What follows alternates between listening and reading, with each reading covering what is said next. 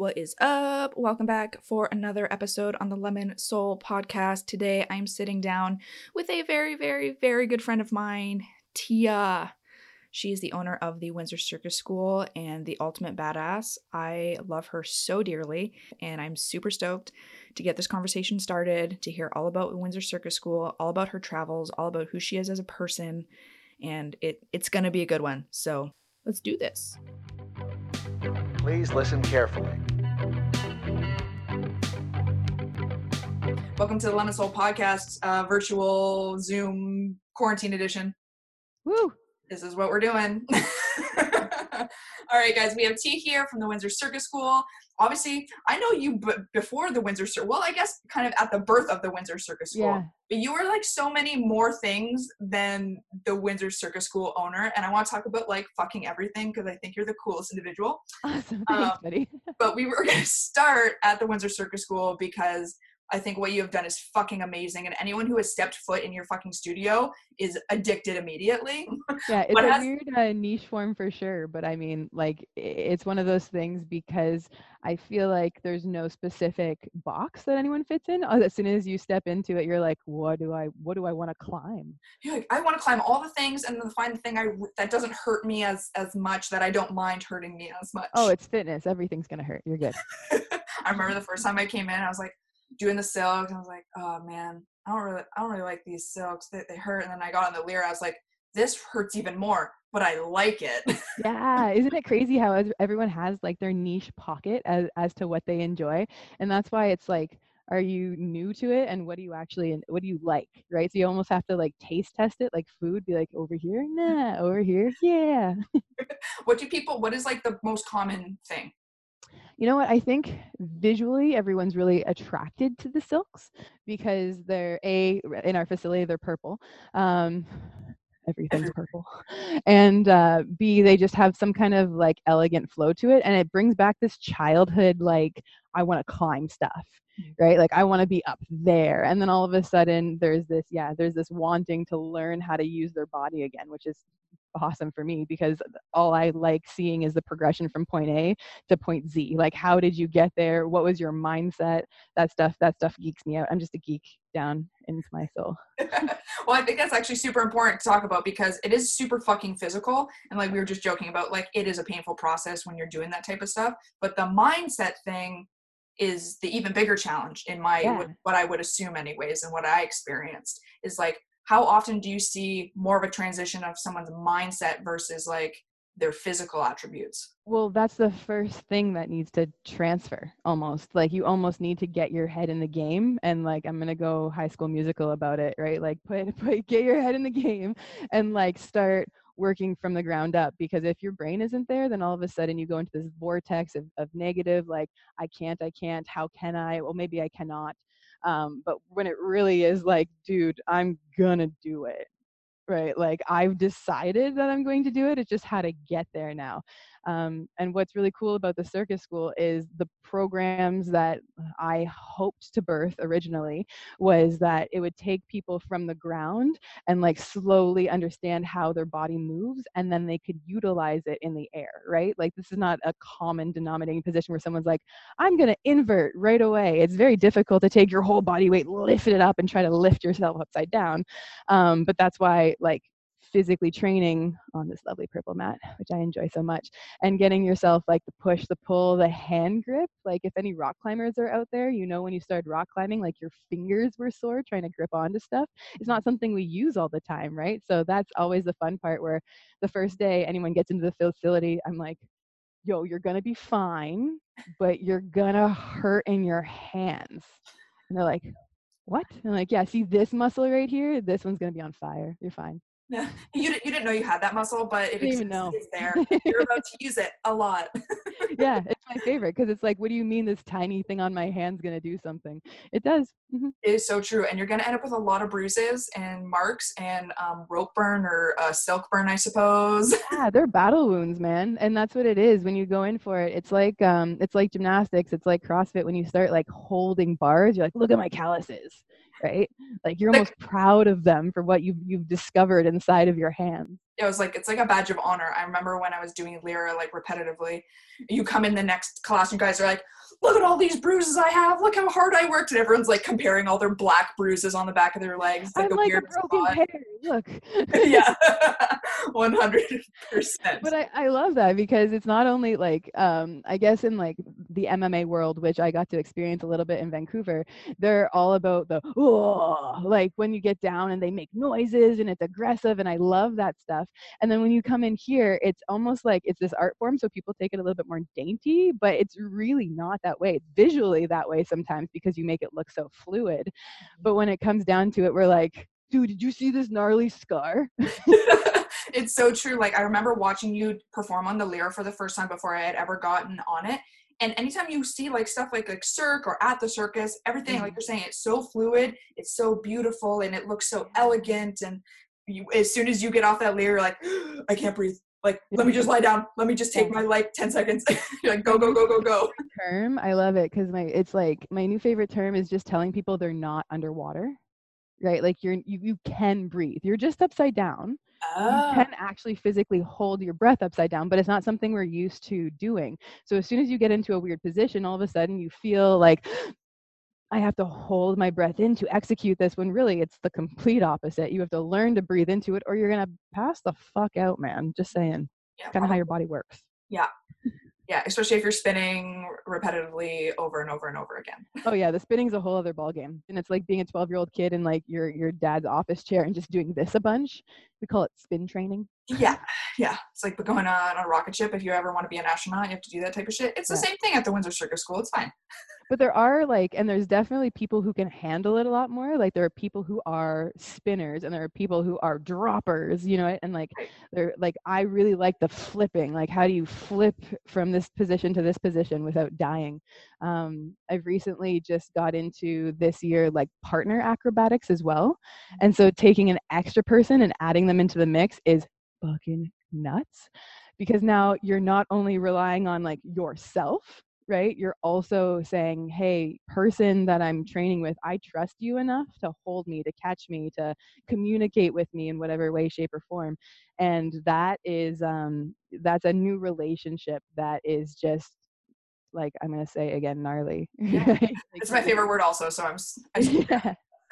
And it's that thing, it's like you're not just like trusting that other person to just like catch you, but like save your life. If you don't get caught, you could end up on your head and snap your neck and 10 others. But that's both ways. So a little bit into circus culture. There's typically if you're working with partners, you're working with a flyer and a bass, and there's a duo. You can have a trio. You can go and have an entire like quad section, right? You keep building with people inside of shows. And so inside of like duos and trios, if you don't have that communication back, the partnership really does start to disintegrate because you just don't trust yourself that you are comfortable. But so myself, I'm mainly a flyer. I'm getting into the bass role a little bit more as I'm starting to learn like to trust myself to hold other people, because that's a whole other ball game.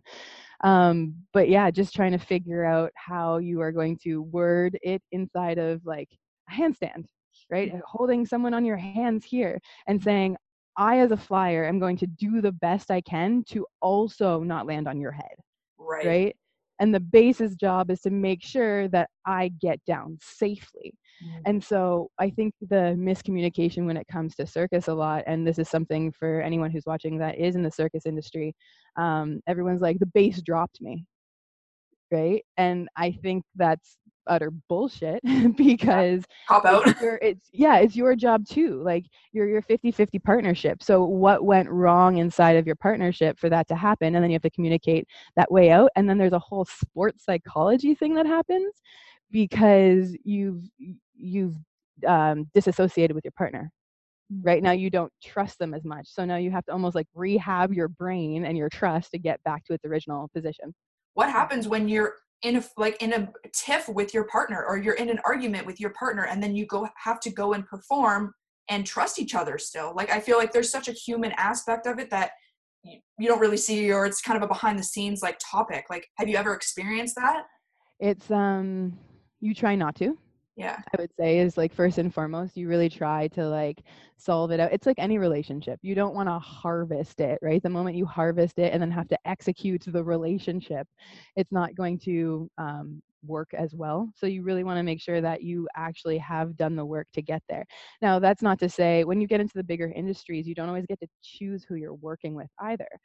So that's a bit of a different aspect when you are put with a partnership, and then you have to decide how that relationship comes together. But for the common people that do Circus on every day, you choose your partner, right? You get to choose who who gets to lift you up and who gets to drop you and blah blah blah. And I really like that aspect. I'd say that's probably one of the coolest things I've done in the last 2 years. I've worked with some really great partners over the last year between here and Detroit. Like Detroit has a bunch of great bases, a bunch of great flyers, like just 20 minutes over the border. I know it's not a thing right now, but eventually when, the world opens back up and we're allowed to start traveling again, we're so close to a hub of just different communities over on the other side. And that's something I really like too. Well, it's nice. One day we'll be able to get back over there, hopefully soon. Half my family's American, so I'm just like, I guess I'll see you guys maybe at Christmas. I just wave. You just wave. Probably not even at Christmas. We'll see. I want to talk a little bit about like the mindset of failure, because I feel like that is something you have to be super fucking comfortable with. But I know that your experience with failure, and then the experience of failure that you watch other people go through, what has been your experiencing watching other people? Like, it's kind of the mindset thing that we started talking about earlier. Yeah. Like, what is like the craziest, coolest part of that? It's kind of funny because I guess I don't know if this makes me sound like a terrible person, but I actually really like failure. Right? Like that's the part that makes you grow. So when you start to understand, and that's the first step, right? When you start to understand that failure is natural and that it's not such a negative context that all of a sudden, like you get into this whirlwind into your head and you stay there and it festers, right? When you realize that failure is growth, then all of a sudden it puts you into the next level. Mm-hmm. And this is where you play. And then you can play here until you fail again. And then all of a sudden you put you in the next level. But if you don't acknowledge that failure is growth, you get stuck really low. And so the hard part is bringing those people out. So if it's me personally as a coach looking at a student, then it's my job to allow that journey to continue with my vocals, right? So how do I communicate to these people that are coming through a difficult time that it is okay to feel it? Like actually feel it. You don't not want to feel your feelings. That's not going to go very well for you either. I'd say when it comes to failure, like the assistance as a coach, getting someone through to acknowledge that it is growth and that it will, that it will get better. But that is something you have to choose. That's not something I can do for you. Right. But I can, talk from experience as one of your students, like, it does, like, you and again, like, were you ever trained even in coaching and in doing that type of stuff, or does that just come naturally to you? Because I remember, you're afraid to fall, not only because there's a bunch of other people around in the studio, but you're afraid to fall because you could end up on your face or hurt yourself. There's all these layers of it. But then as soon as like you walk in and you're like, you can fucking do it, I'm like, Tia thinks I can do this. I can fucking do this. I'm like, just drop, just let go, just do it. And it's like that layer of like that support from you is so important in like that group, that student teacher setting. Yeah, thank you. That's awesome. I agree. I guess when it comes to coaching, that's the only thing I've ever done. It's kind of funny because I get into this conversation pieces and people are like, oh, what do you do? And what have you done before this? And I'm like, this, like, it's something that I've grown into. I've been around amazing coaches. I've been around average coaches. I've been around coaches that are mentally abusive. I've been around coaches that are mentally, sustaining people up here at a high end level. And so just acknowledging what I do and do not like from characteristics around that I've seen, and then implementing them into the athlete itself, right? So whether you are an adult or a child or a senior, right, you still have the ability to grow. And I find this is a weird mindset that we get into in the Western culture, which is like past 18, you are unable to grow. Mentally, physically, emotionally. People are just, people feel like they're stunted, when really it's just hard work and failure. And society has taught us that that's really fucking hard and negative, and everyone's watching us and everyone gives a shit. And the thing is, no one really gives a shit. Yeah. No one really No, cares.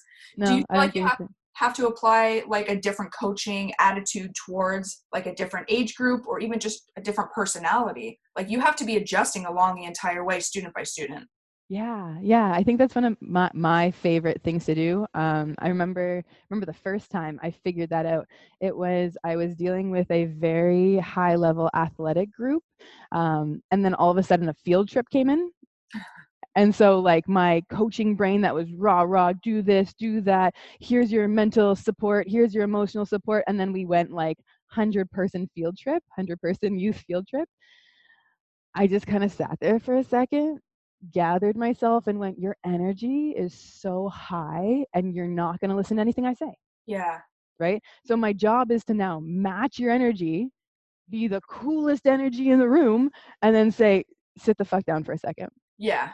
So I can explain how we're going to be amazing. Yeah. Right. But it takes knowing how to deal with, again, how many people, what the age group is, their response, like how they respond to you is kind of how you elicit response back, I Mhm. guess. Yeah. And with youth, it's very different. With adults, it's kind of cool teaching adults because I've only done that since opening the circus school. Well, that's not true. I guess I did a couple like gymnastic adult classes, and those were my favorite because when it came down to it, they were willing, like they had the attention span and wanted to learn. So that was something completely new to me when I worked in West Vancouver. That was one of the bigger things. West Vancouver had this amazing facility. Adults came in, and there were a couple of them that wanted to learn balance.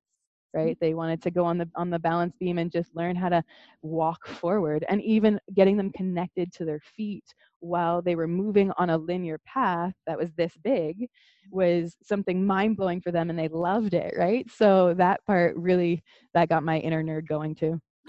I love your inner nerd. Yeah. It's also your outer nerd. It's the best. I want to like talk about kind of your experience as the coach and what the mental tax is on you. And only from my experience, only not with you, but my personal experience is like being on like that and like you're constantly running on your, like you're saying, you're matching people's energy. Mhm. Does that come naturally to you, or do you feel like that like taxes your body? I think it was definitely developed along the way. I do have a pretty high level of like energetic frequency when it comes down to it. I'm pretty bouncy. Sometimes I'll run. I get into my head a lot, and I'm pretty like I sustain myself in a group of people, so it's not exhausting. No one's taking the energy from me. What I'd say is after a very long day of a lot of people in a room, normally if it's just like 8 or 10, like it's not bad. But with a lot of people in a room, I will seclude myself and like go completely self-deprecate. Like I want to sit here, I analyze the day, I dissect it, I debrief myself. Once the debrief is gone and I feel like I had any emotional insecurities about it, or something went well or something didn't go well, I take that, I box it up, send it away. And then after I've sent it away, I go complete isolation and maybe just like the, what do you call it? Like when you take away stimulants, right? I take away computer screens and Oh, like um, oh my God. Oh wow. like the chambers. They're the Yep. No, I'm deprivation. losing it. No, they're not deprivation tanks because No, that's it's the concept of taking. Uh, we'll think of it in 10 minutes. okay, good talk. There's gonna be someone that watches and they're like, "It's It's this." here we go. We're just a bunch of idiots. We're just hanging out. It's It's fine. It's fine. Yeah, so just like, yeah, I take away a lot of stimulants for sure. But I've just recently re-added coffee back into my diet, and I know I've taken it away for a long period of time. It just didn't sit well with how hyped I was all the time, right? And so now I think I've come to a conclusion that with myself that hey, I can have a foundation level and still drink a stimulant and be happy with it. Honestly, it was the same way. I hadn't drank, and I don't drink coffee, but even just tea, it was Mhm. like making me go bonkers, and it was also fucking up my digestive system. So I wasn't drinking it for like 6 months, and just recently, the other day, I got like some so simple, like a refresher from fucking Starbucks, and I was like, it hit like 8 o'clock, which is usually my downtime. I know, and I was like, oh my God, I have energy. Is this what normal people feel like day to day? Like I'm so 8 not used p.m. to right on time. it. I'm like so not used to it, but it is about managing kind of like, because I can get to that energy. Like I am a bubbly person and I like to be like Yeah, that. you have the But bounce already. not all the time. I wouldn't notice this until I looked at myself in the like in the screen right now, and I'm like, oh yeah, I do just move randomly. Just all the time. I know my mom, we're always sitting on the same couch, and she's like, will you stop shaking? Will you stop moving? Do you need to get up? And I was like, yeah, I think I might need to go for a walk or something. I can't sit still. I didn't even know it was moving. Yep, it just happens. It's just natural. But on top of the Windsor Circus School, and doing like the physical attributes and stuff, you guys also work with your students to get them to like a performance level. And I know, and I'm going to keep saying this, as from experience, I was like, whoa, bro, not my thing. I don't want to perform in front of people. Is that the usual reaction? Or are there a lot of students that like, that's what they want to do? Yeah, it's a 50-50. Like some people walk in here and they say, I want to perform, right? And other people walk in here and they go, I don't know what this is about, and I kind of would like to try it, right? And so there's the extremes on both ends. I've had people transition as well. So they've started over here and said, I don't want to perform. And then they see what it's about, and then they build the confidence, and all of a sudden they have like the excitement to show their productivity, essentially is what it is. Like they've worked so hard to do something, they would love to share it.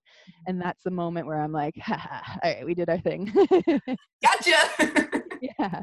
And then you have the other ones that come in, and that's where I would say like our prime and prep group come in, and that's our performance realizing movement education, and our pre-performance group, which is under 18 typically, and they are ex-gymnasts, they are ex-dancers, like they've had a very extensive learning background, but they haven't been able to apply it anywhere in whatever period of time they've been out of their sport, right? Because what do you do after you've disciplined yourself this way for some of it's like 8 years, and it's like 5 times a week. Do you know what I mean? 5 times a week for 5 hours, and then all of a sudden you're like, what do you mean I have free time? What do you mean I'm not just this thing in just this sport, right? So to apply it, but in a fun way, and that's something I really have enjoyed in this past 2 years, is watching the people with like such discipline come in here and have discipline, and then I'm like, can you just hold these oranges and juggle them? I'll see you in 10 minutes. I'll see ya. And they're just like, what do you mean? Yeah. Like, figure it out. I guess I literally probably never considered the fact that there are people coming in, like, my natural instinct is just say, like, people, like, who the fuck does circus? Who the fuck is doing this shit? And not to, like, people are coming in not knowing, but the reverse, like you're saying, people are coming in knowing a shit ton, and you actually have to, like, pull them back. Yeah, it's crazy. And that's the world that I kind of grew up in. I was in the competitive streak, but I was a little bit of an a-hole when it came down to being like an athlete, because I didn't listen very well. Right? Shocker. Yeah, I know, right? I had the ADHD thing going on, and like just wanted to go flip. Like I just wanted to flip, and I saw her flip, and so I want to try it too, which is like not the best way to go as an athlete. Now as a coach, I know that, but you can't help but want them to do what they want to do, right? So if they're here and they have these elaborate dreams, absolutely, I'm going to let you drop from the ceiling. But first we need to learn these 10 steps so that you don't die. Yeah. Simple. Yeah. But I just want to clarify for people listening, like you were doing gymnast. You were a gymnast. So say like professional stuff. Yeah, I was a competitive gymnast. I didn't do very hot there, just because there's a lot of gymnasts, and there's 4 different sports inside of gymnastics, right? There's the beam, the vaults, the bars, the floor. And so my power was only at specific sports, or like inside of the gymnastics, we're only at specific, what do you call them? I've been out of the gymnastics world for so long. The disciplines, the 4 different disciplines. And so when it came to like the explosive power, I know my legs aren't the strongest thing in the world, but my arms are. And that just comes with how your make is, like your DNA make, and what you can apply and what you cannot apply. So like, do you have fast twitch muscle? Do you have good alignment in your body? Are you more flexible? So I just had a very different set of qualities than the gymnasts did. And then I went into diving, and diving was really cool because I just got to flip a bunch and land. And because I was allowed to flip a bunch, sometimes I forgot how to land. And that was always like really a good learning experience, let's say. Painful, I imagine. Yeah. you start to when you start to learn, and this is something my coach did, is she said, sure, go do it, right? Learn for yourself. Why not? No. You'll understand eventually that you should learn to me. And that was the difference between like gymnastics and diving. Is diving wasn't super, not that it's not super dangerous, but the concept of landing was a little softer than on land. And so the amount that I could screw with in the air was way different, because I was landing in water. Right. And then you went from diving to what was the next after that? I didn't do anything for a long time, and this is that gap that I'm talking about when it comes to like the ex-athletes. So between your last day of athletics, whatever it is, into your adulthood where you decide or don't decide to do something with it, you don't really have any in between. There's no connectors into the teenage years, right? So what do you do as a teenager? I think I played a lot of video games. I think I did like yeah, I don't know what I did. And then what? That part is gone, right? That's just like teenage years. Well, I do want to talk all about like your traveling and all your crazy fucking experiences, which is that part of like that gap? And then Oh no, that was after that gap. That was after the gap. Oh my Yeah. gosh, you're I feel like you have lived so many different lives in your however many years. Absolutely. Well, I can't stop moving, right? So it just like, and it's not that, okay, here's the difference. It's not that I can't stop moving, because that's not the case. I do very much think at some point you have to sit with yourself and like hang out and breathe and learn about yourself and like not have any stimulants around while you're doing so. But at the same time, I want to experience a lot, I guess is what it is. So I've transferred myself into many different scenarios, and each of those scenarios have just made character, and I love it. Yeah. What would be like your best advice for someone who would want to come and join the Windsor Circus School and get started but is fucking terrified? What is like your best piece of advice for someone new walking in? It's not as scary as you think. I second that. Yeah. Yeah, I think, and that's something too that I got to learn along the way. Like when we first opened the circus school, the branding was very much like leave the ground behind, right? And so everyone like right away associated pretty strong climbing with the brand itself, but that's not necessarily the case, because you still have the functional stuff, right? The functional stuff on the ground that you need to learn how to joint rotate and make sure that your arms are actually sustainable and stacked, that your neck can be relaxed in all these positions, that you can bend in half, your active and passive flexibility, your neurotransmitters, making sure you're okay with your body itself folding in half. So all of these things have definitely transformed, and I think the new concept and brand that we've started is fitness meets art. So like figuring out how to do your fitness form, and if you would like to take that extra step, making an art form out of it, because it is pretty and it is beautiful, and you are more than welcome to do that in any direction you wish, because it's art, and art can go anywhere. I fucking love that. I didn't know. When did you guys just do that recently? Or you guys like I think it was before the world shut down for a bit. We we started printing off new cards, and I thought about it, and just to kind of transition the mentality. And going forth after, when the world opens back up, I would really like to, have people know that. And that's some of the feedback that I got when I first opened up was, we don't know if we can. Right? I have a functional fitness class right now, which are all of my like older folk, and they kick my younger folks' ass because they've been with me for 5 years, and they can lift their leg up for like 5 minutes and they're totally okay with it, right? Whereas someone who just comes into my class is like, how are they doing this? Right? But it's just doing it. It's getting that practice in, building the muscle memory, going through your sweating process, and actually being okay in your brain saying, my leg isn't going to fall off. Yeah. Right? Yeah. Bro, I can't believe you just said 5 years. Yeah. That's how long I've been in one place. That's a great segue for what we're going to talk about next. I want to talk about all your wild fucking trips. But man, 5 years, like that's insane. Well, like, okay, so it's been open for 3. It just had its 3rd year in May, which is pretty cool. Not that happy circus school, we're in quarantine. So yeah, that happened in May, and I have been in one spot for about 5 years now, so that's pretty cool. Okay, I don't even know where to fucking begin. Why did you start traveling? Where did you fucking go? I want to hear some fucking crazy stories because I know you have them because I've heard them before, but like it is just so wild and encourages people to travel safely. And you lived in fucking Malaysia? Like who the fuck says they lived in Malaysia? Like who are you?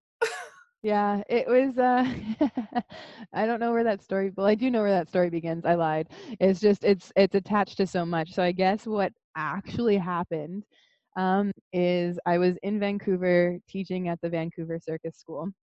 And I had neglected this injury I had on my knee, which basically ended up being an ACL tear completely, like it was torn in half, and my leg would dislocate.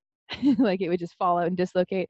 And because I'm crazy, I'd just be like, pop my leg back in, like just do it. So I did that for 3 years. And then I realized at that point in time, it wasn't okay to do. So that took me a while to figure out as a human. Seeing pain tolerance. It's at this point in time, like what the circus community allows and gymnastics community allows. And that's partly myself. Like that was just me being moronic. But I got my ACL fixed, and that really put a spiral onto my emotions, I would say, because as a mover, right, all the time, it put me stationary. Like now I'm not allowed to move as many drugs as they had me on, right? It's just something that needs to rehab properly. And so in this rehabbing process, I put myself in a couple just states that didn't feel nice to me mentally, and freaked out, I would say is the correct term, and left Vancouver to Southeast Asia with one of my very amazing buddies.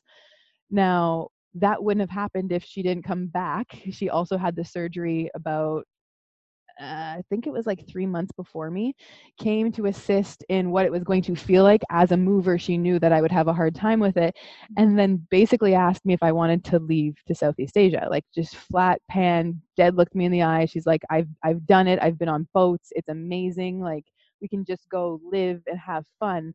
And I said, okay. She got really mad at me because she prepared like an entire speech. Apparently they were supposed to be like, we could do this and this and the reasons you should come with me. And I was like, no, I'm ready. We can go now. Were you ready out of the mental struggle? Yeah, I guess it was more the mental struggle of not wanting to stay stagnant in the place I was without being able to move. Like my life was revolving around movement, right? It was revolving around the circus arts. It was revolving around jumping on trampolines and like walking up mountains. Vancouver had all of the extra outside curricular activities. And I was stuck in this basement apartment at this time, and I didn't want to be. Mm-hmm. So the next best thing was to be stuck on a beach.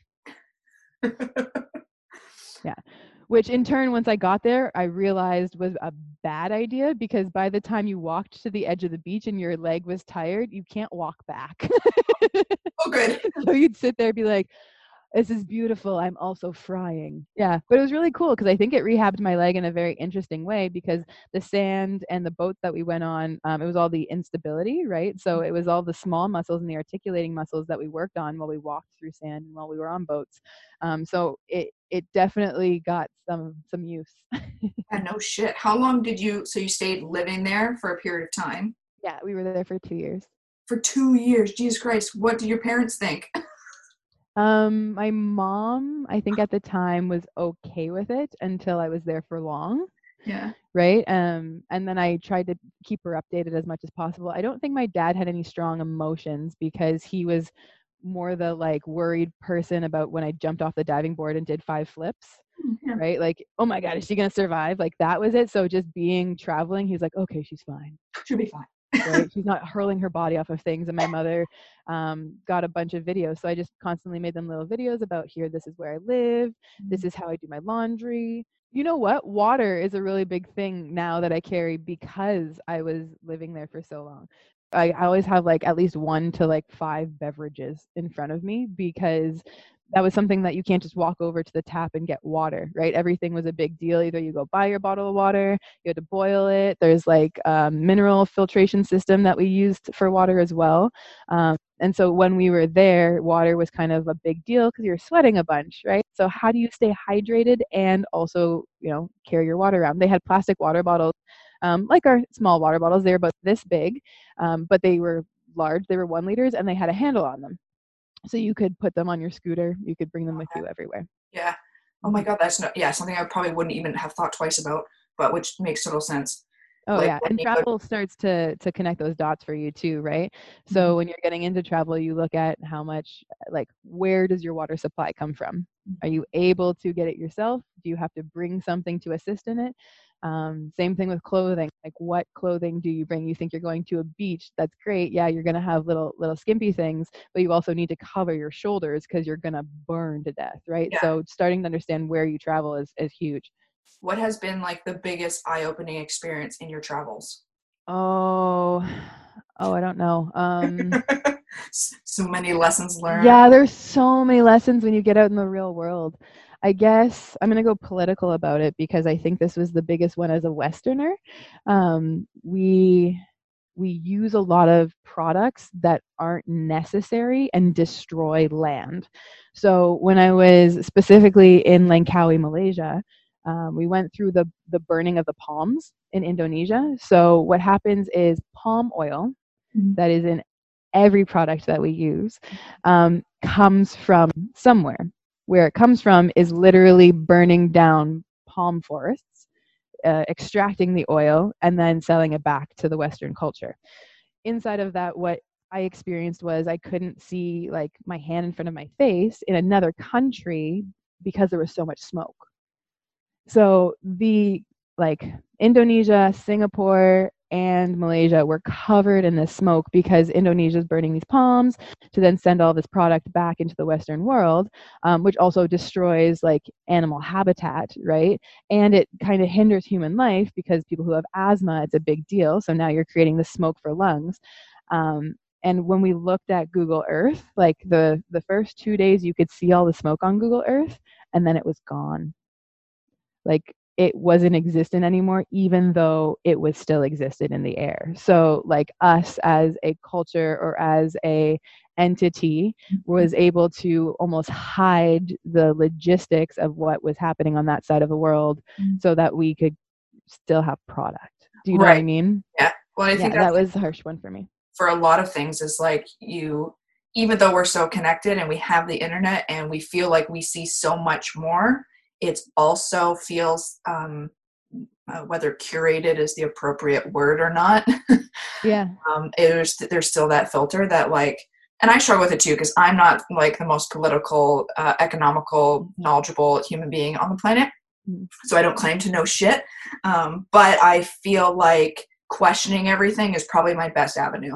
And I think that's what it really comes down to on any of those topics. Yeah. Question everything. Co-create your own opinion with other things, right? So legitimate sites and I don't know, talking with people essentially. And this is funny, probably one of the funniest compliments I ever got. But basically, someone was like, "How do you have all this knowledge?" And someone chimed in and said, "She talks to everyone."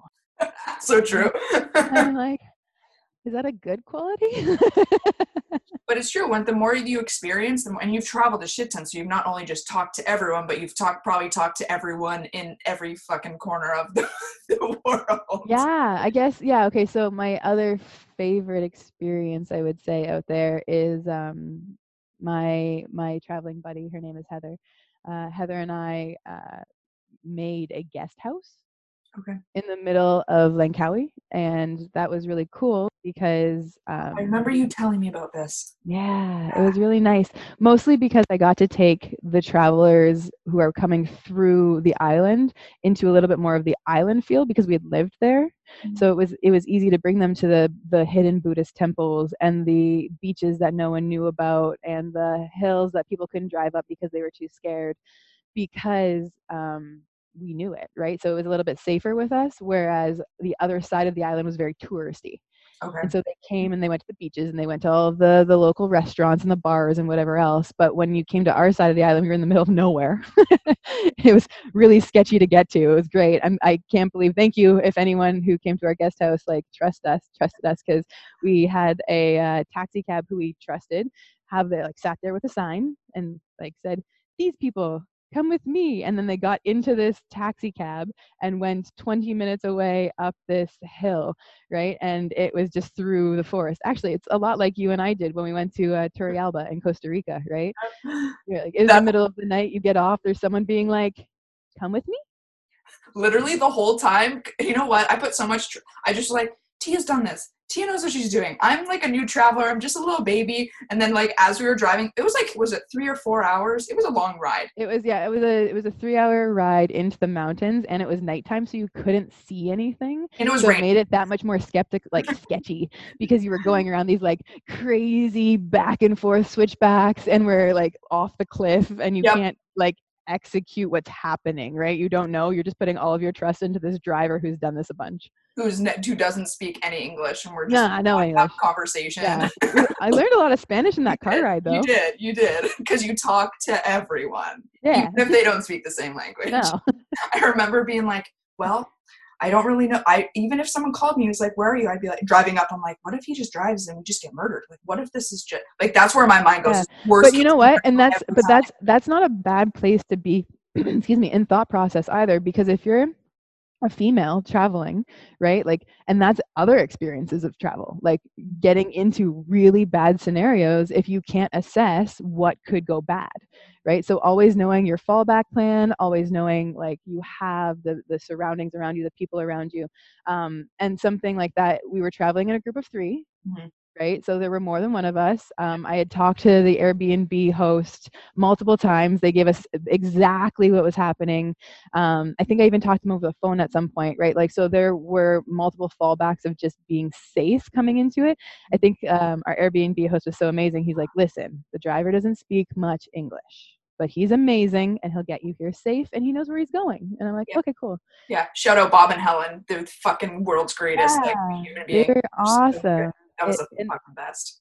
And it feels good too when you meet people, right? So like Bob and Helen were one of them, where we went and sat in the middle of Turrialba, Costa Rica, and they're in the middle of these mountains and switchbacks all the way through, and they've just decided to slowly migrate from their real life over to a Costa Rican safe haven and have a guest house. And that's how they supported that whole area. And it was beautiful. And they gave us awesome directions. And but those are the things that if you don't trust yourself to go do, or like really plan safety, get your head in the game, that you'll never experience. And those are some of my favorite experiences. Yeah, no shit. I want to talk a little bit more about like what you were saying, like you can get yourself into situations that can be scary or sketchy, because the reality is, and I would love to travel solo, but I'm not going to pretend for a second that I'm not absolutely terrified. And that's why I haven't. I've done it in Canada. But that's a different story. Yeah, first world cultures, I mean, it's a little different, right? Because you can understand the culture a little bit more. You don't want to ever step on someone's culture too. So almost like doing your background research on that and saying, I'm going to respect X, Y, and Z inside of this new culture. I'm not just going to force myself into their society, right? That's a big one too. That's how you get into a lot of trouble. Yeah. Do you have any experience in doing that? Like in being part of that type of, I mean, I'm sure I know you well enough that you have done your research, and like you said, you like to talk to everybody and know beforehand, and you like that type of stuff, but not I think the like scariest part that I got into, I guess the weirdest one was in Phuket. So like Thailand is a pretty big area for human trafficking if you're not comfortable or understand your surroundings. And so inside of like the main strip of Phuket is like Party Central, right? This is where you go and you hang out with the drag queens, or you go, do some slamming shots over here, and there's people on the pole over here. So it's very big, energy in Party Central. But there were a lot of people also roaming around that were watching. Do you know what I mean? Like they're there and they're looking. And so being aware of your surroundings at all times, I don't think I ever let that down when there were a lot of people around, right? Like you have to almost be observing your surroundings. especially if you're a solo female at that point in time. So there were two of us, and we were both women traveling around a foreign land. So at all times we were kind of like radar. We never got like too drunk. You never, did any crazy drugs. It was always making sure you were safe, enjoying your party stay, and then moving on. That was that was a big one. Like watching guys open car doors really gave me anxiety because I didn't know if I was ever going to be like grabbed and thrown in there. And me against five, Russian dudes, I'm not going to have any strength. Mm-hmm. So it's one of those things I was always aware. That's not how that scenario went. That scenario ended up turning into a drag queen walking me hand in hand down the alleyway saying, "Excuse me, pardon me, I'm getting her to the gay scene." And we went and we watched amazing like lady boys all night with crazy headpieces. And they were, I kid you not, Sierra, like they were beautiful, more beautiful than any like born female. Oh my gosh. Their makeup was to the tens and their outfit was gorgeous, and it was like one of the most delightful nights, I would say, for myself. So that goes from something being like not being so fearful that you can't experience something, right? But also being extremely aware of your surroundings that something could possibly go wrong. So just being comfortable in the in-between. Yeah, and as someone who hasn't done a lot of traveling, it's like trying to navigate. There's a lot of stories online that are fucking horrible, and then there's a lot of stories online that are fucking awesome, and it's like taking parts of both and putting those both into like your own experience, which I haven't done yet. But it's nice to like just have those conversations because in all honesty, like I look at you and I just think you're just like fucking badass and you just go do things and it's all fucking awesome and blah, blah, blah. And it's so nice to be like, okay, that's how that works. That's actually how you're supposed to do it. So you can come home eventually and tell your fucking awesome stories. Yeah.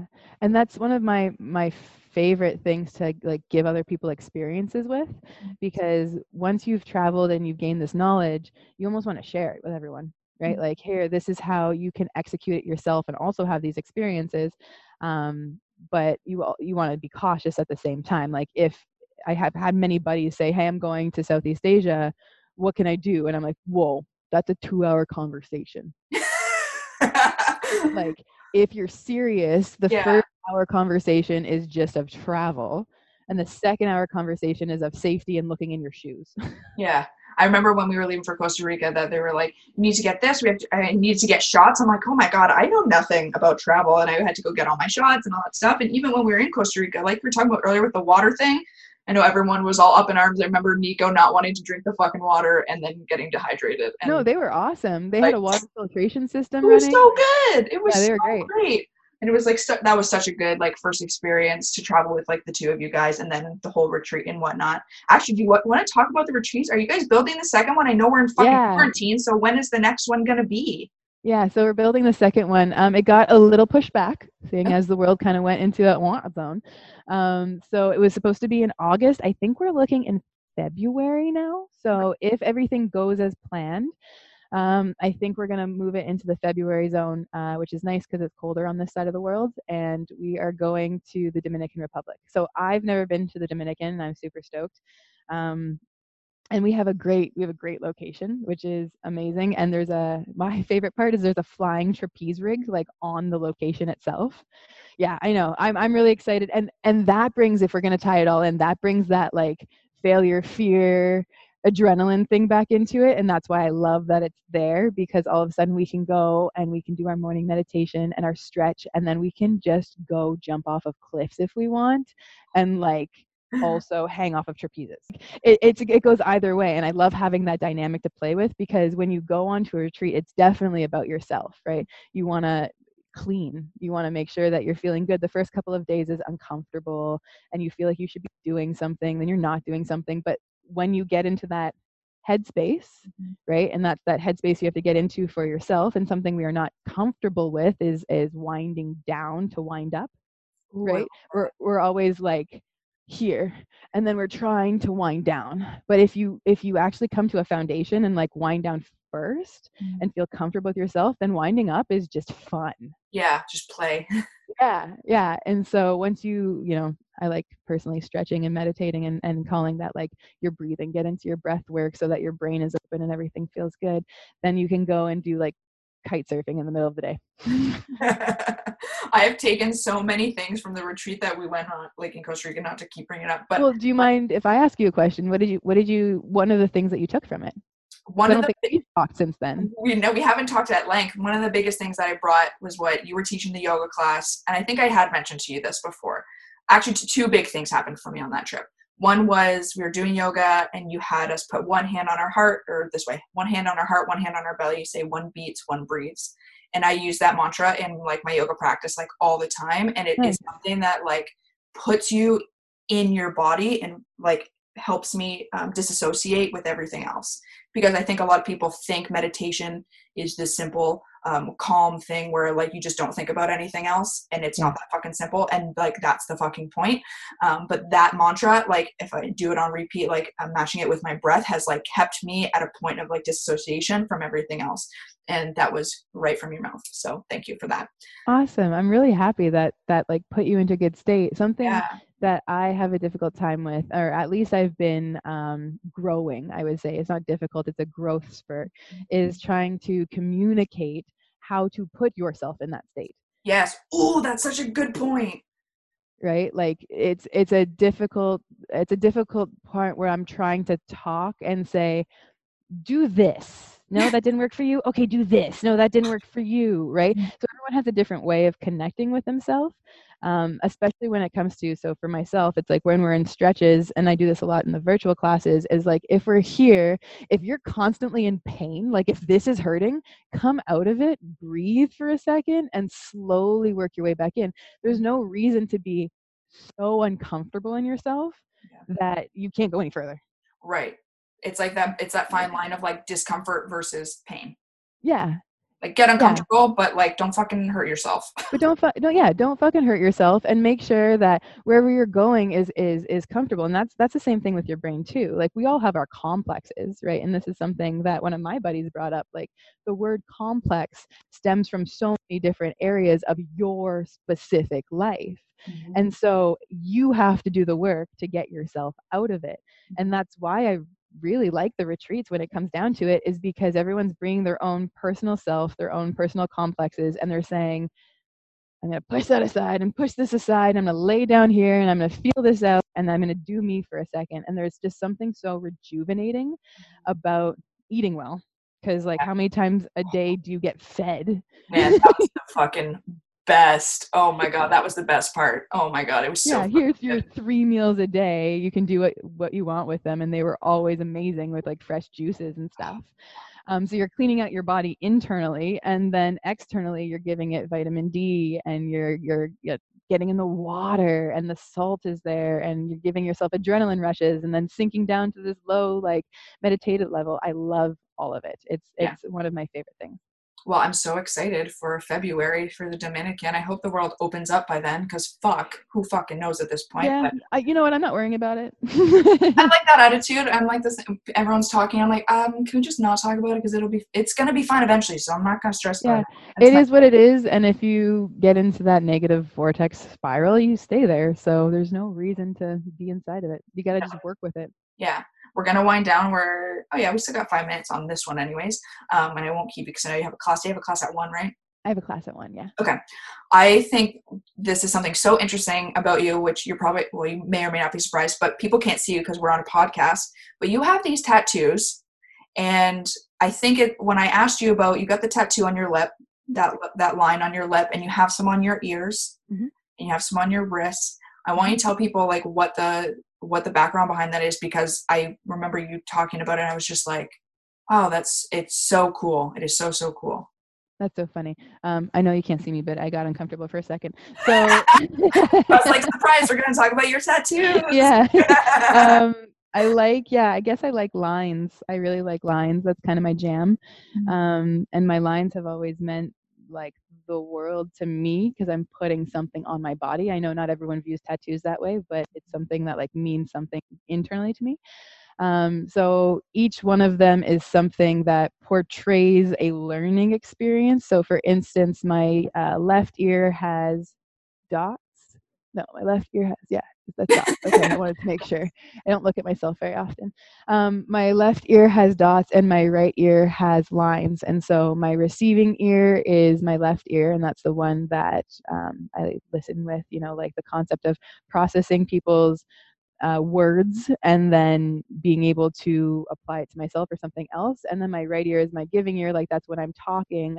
I like to make sure that it comes out properly and with good grammar, essentially, right? The articulation of the English language that I can give back appropriately, so that whatever conversation piece we are having, it allows it to grow rather than like shut it down and have a strong opinion.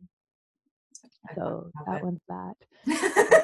I can tell you're getting uncomfortable. Yeah, no, it's just, it's kind of funny because they all have like these extravagant things. Yeah. For instance, like I tried to give myself a tattoo on my ankle during this quarantine.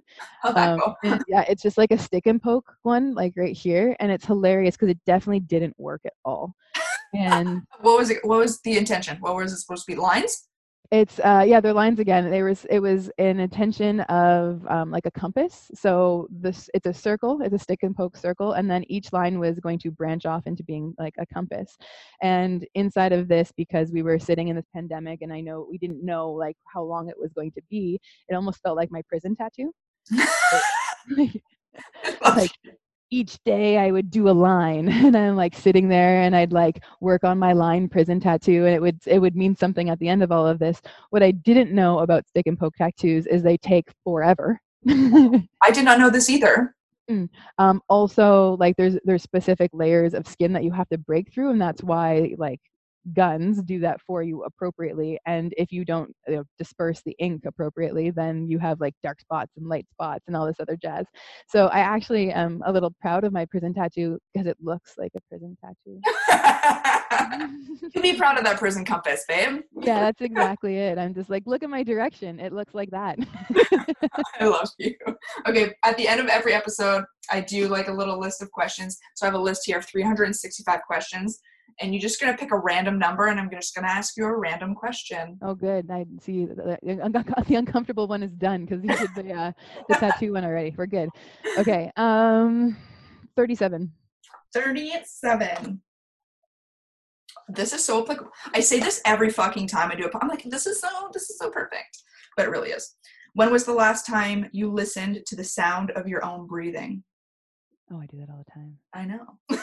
Yeah. Like, when are you not? Yeah, I do that all the time.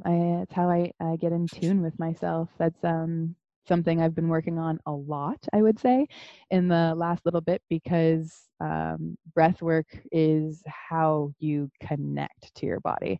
And so I've been researching like box breathing, which is 4 inhale, 4 hold, 4 exhale, 4 hold. And like the Navy SEALs use it when they go and do crazy rescues. Then you go into like your yoga breathing. I believe it's called pranayama. And so there's different types of breath you can start getting into to just trigger your neurotransmitters, or like your I don't know if it's your immune system, but something happens inside of your diaphragm. I'm just starting to learn about the actual effects of breathing, even though I listen to my breath all the time. So it's been really cool to go down and learn that direction. Yeah, it's funny because I have been talking to people about like Wim Hof. You know who the Wim Hof dude is? The ice. To people who don't wouldn't necessarily go and meditate, like it's just not their thing. I was talking to someone who watched like the Wim Hof thing and was like, man, that's so cool. Our brain is so connected. And it opened them up to the idea that like, I just don't think people realize how like breath work, meditation, one and the same, whatever you fucking want to call it, however you want to do it. And it was nice to like see someone's mind expand, because, people hear the word meditate or breath work and get kind of like, I don't want to do that. That's like some hippie spiritual shit. Like, I don't want to do that. Yeah, I think people get really down. How do you call it? They get really overwhelmed by the fact that like they feel like they need to astral project from their body if they're meditating. Mm-hmm. That's not necessarily the case, right? Like a meditative state is just putting so how I'd like the nerd say it is, you're going between your parasympathetic state and your sympathetic state. You're putting yourself in, rather than like inhaling, right? And getting a little bit too excited, you're trying to relax into it by your exhale and just allow your body to, like, your muscles to release and your brain to release and your heart to release. Like, you don't need to hold anything so heavy that it means something at that moment, right? You're allowing yourself to melt into whatever it is. So when we talk about meditative state, I try to change my words a little bit when it comes to that, because I know we as humans get hung up on, like, I'm not doing it right. Yeah. Right? So if you just, like, put aside you're not doing it right and just do it, Mhm. it's way better. Yeah, and practice. And it's like everyone thinks they have to get in like the right hit. And I was the same fucking way when I started doing it as well. I think again, that's just a natural human thing to be like, oh, I got it's breathing. How can I not do this? Or you know what I mean? Like, it's so simple. How can I not? And then you realize how hard it is. And then people realize how hard it is and think it's not working. That's like where people get blocked, right? Is like, as soon as it's like, okay, well, it didn't work for me. Failure. Okay, well, it's not like that. It doesn't work like that. It's like anything else. Is like, you have to put the time and the effort in, and it will work. Yeah, but that brings us right back to the beginning conversation piece, which is like, if you're feeling failure, people Stop. right? And that's not the way to do it. Like, if you're feeling that sense of slight failure, then it means that you're growing or you're learning or you don't know something. Yeah. Right? How great is that? Last question. If your life was a photograph, what would it look like? Oh man. I know. It's exciting for me. That's like, yeah, that's a big question. It can be as abstract or as simplified. I think actually there is this absolutely wonderful tattoo artist in Turkey. His name is Corey with a K, and he does these amazing line work pieces, but has a splash of like watercolor behind it. And I think that's something that I definitely have been looking into myself. And so I'd have to say something similar to that, whether it's like a bunch of lines and compasses and abstract, weird 3D things turning into themselves with just like this hit of color that looks like someone vomited on it. Only you would say that. I love you. Like, very specific, articulated lines for reasons, and then some kind of just wonderful splash of disgusting behind it. Like, I think it's great. I think that's a perfect description. I love it. Dude, we did it. Alrighty, everybody. That's another episode with Tia. Please go check her out at the Windsor Circus School website, Instagram, Facebook, all of it. It'll be very easy to find. Everything is purple and bright and beautiful, just like Tia. I hope you guys enjoyed this episode. Honestly, I've had so many conversations with Tia over the years, and they are always extremely intellectual and inviting and kind. One of the things I love about Tia most is her presence when you're with her, and even over a Zoom call on the internet, Tia just makes you feel like you're the only person in the room and that she's there for you and supports you and is very engaged.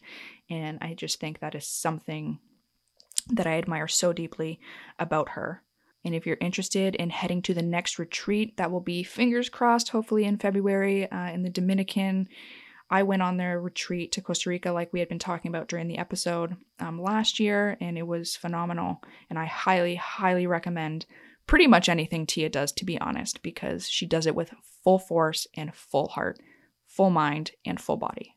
So, with that being said, have a great fucking day. And if you're not having a great fucking day, do your best, just one day at a time.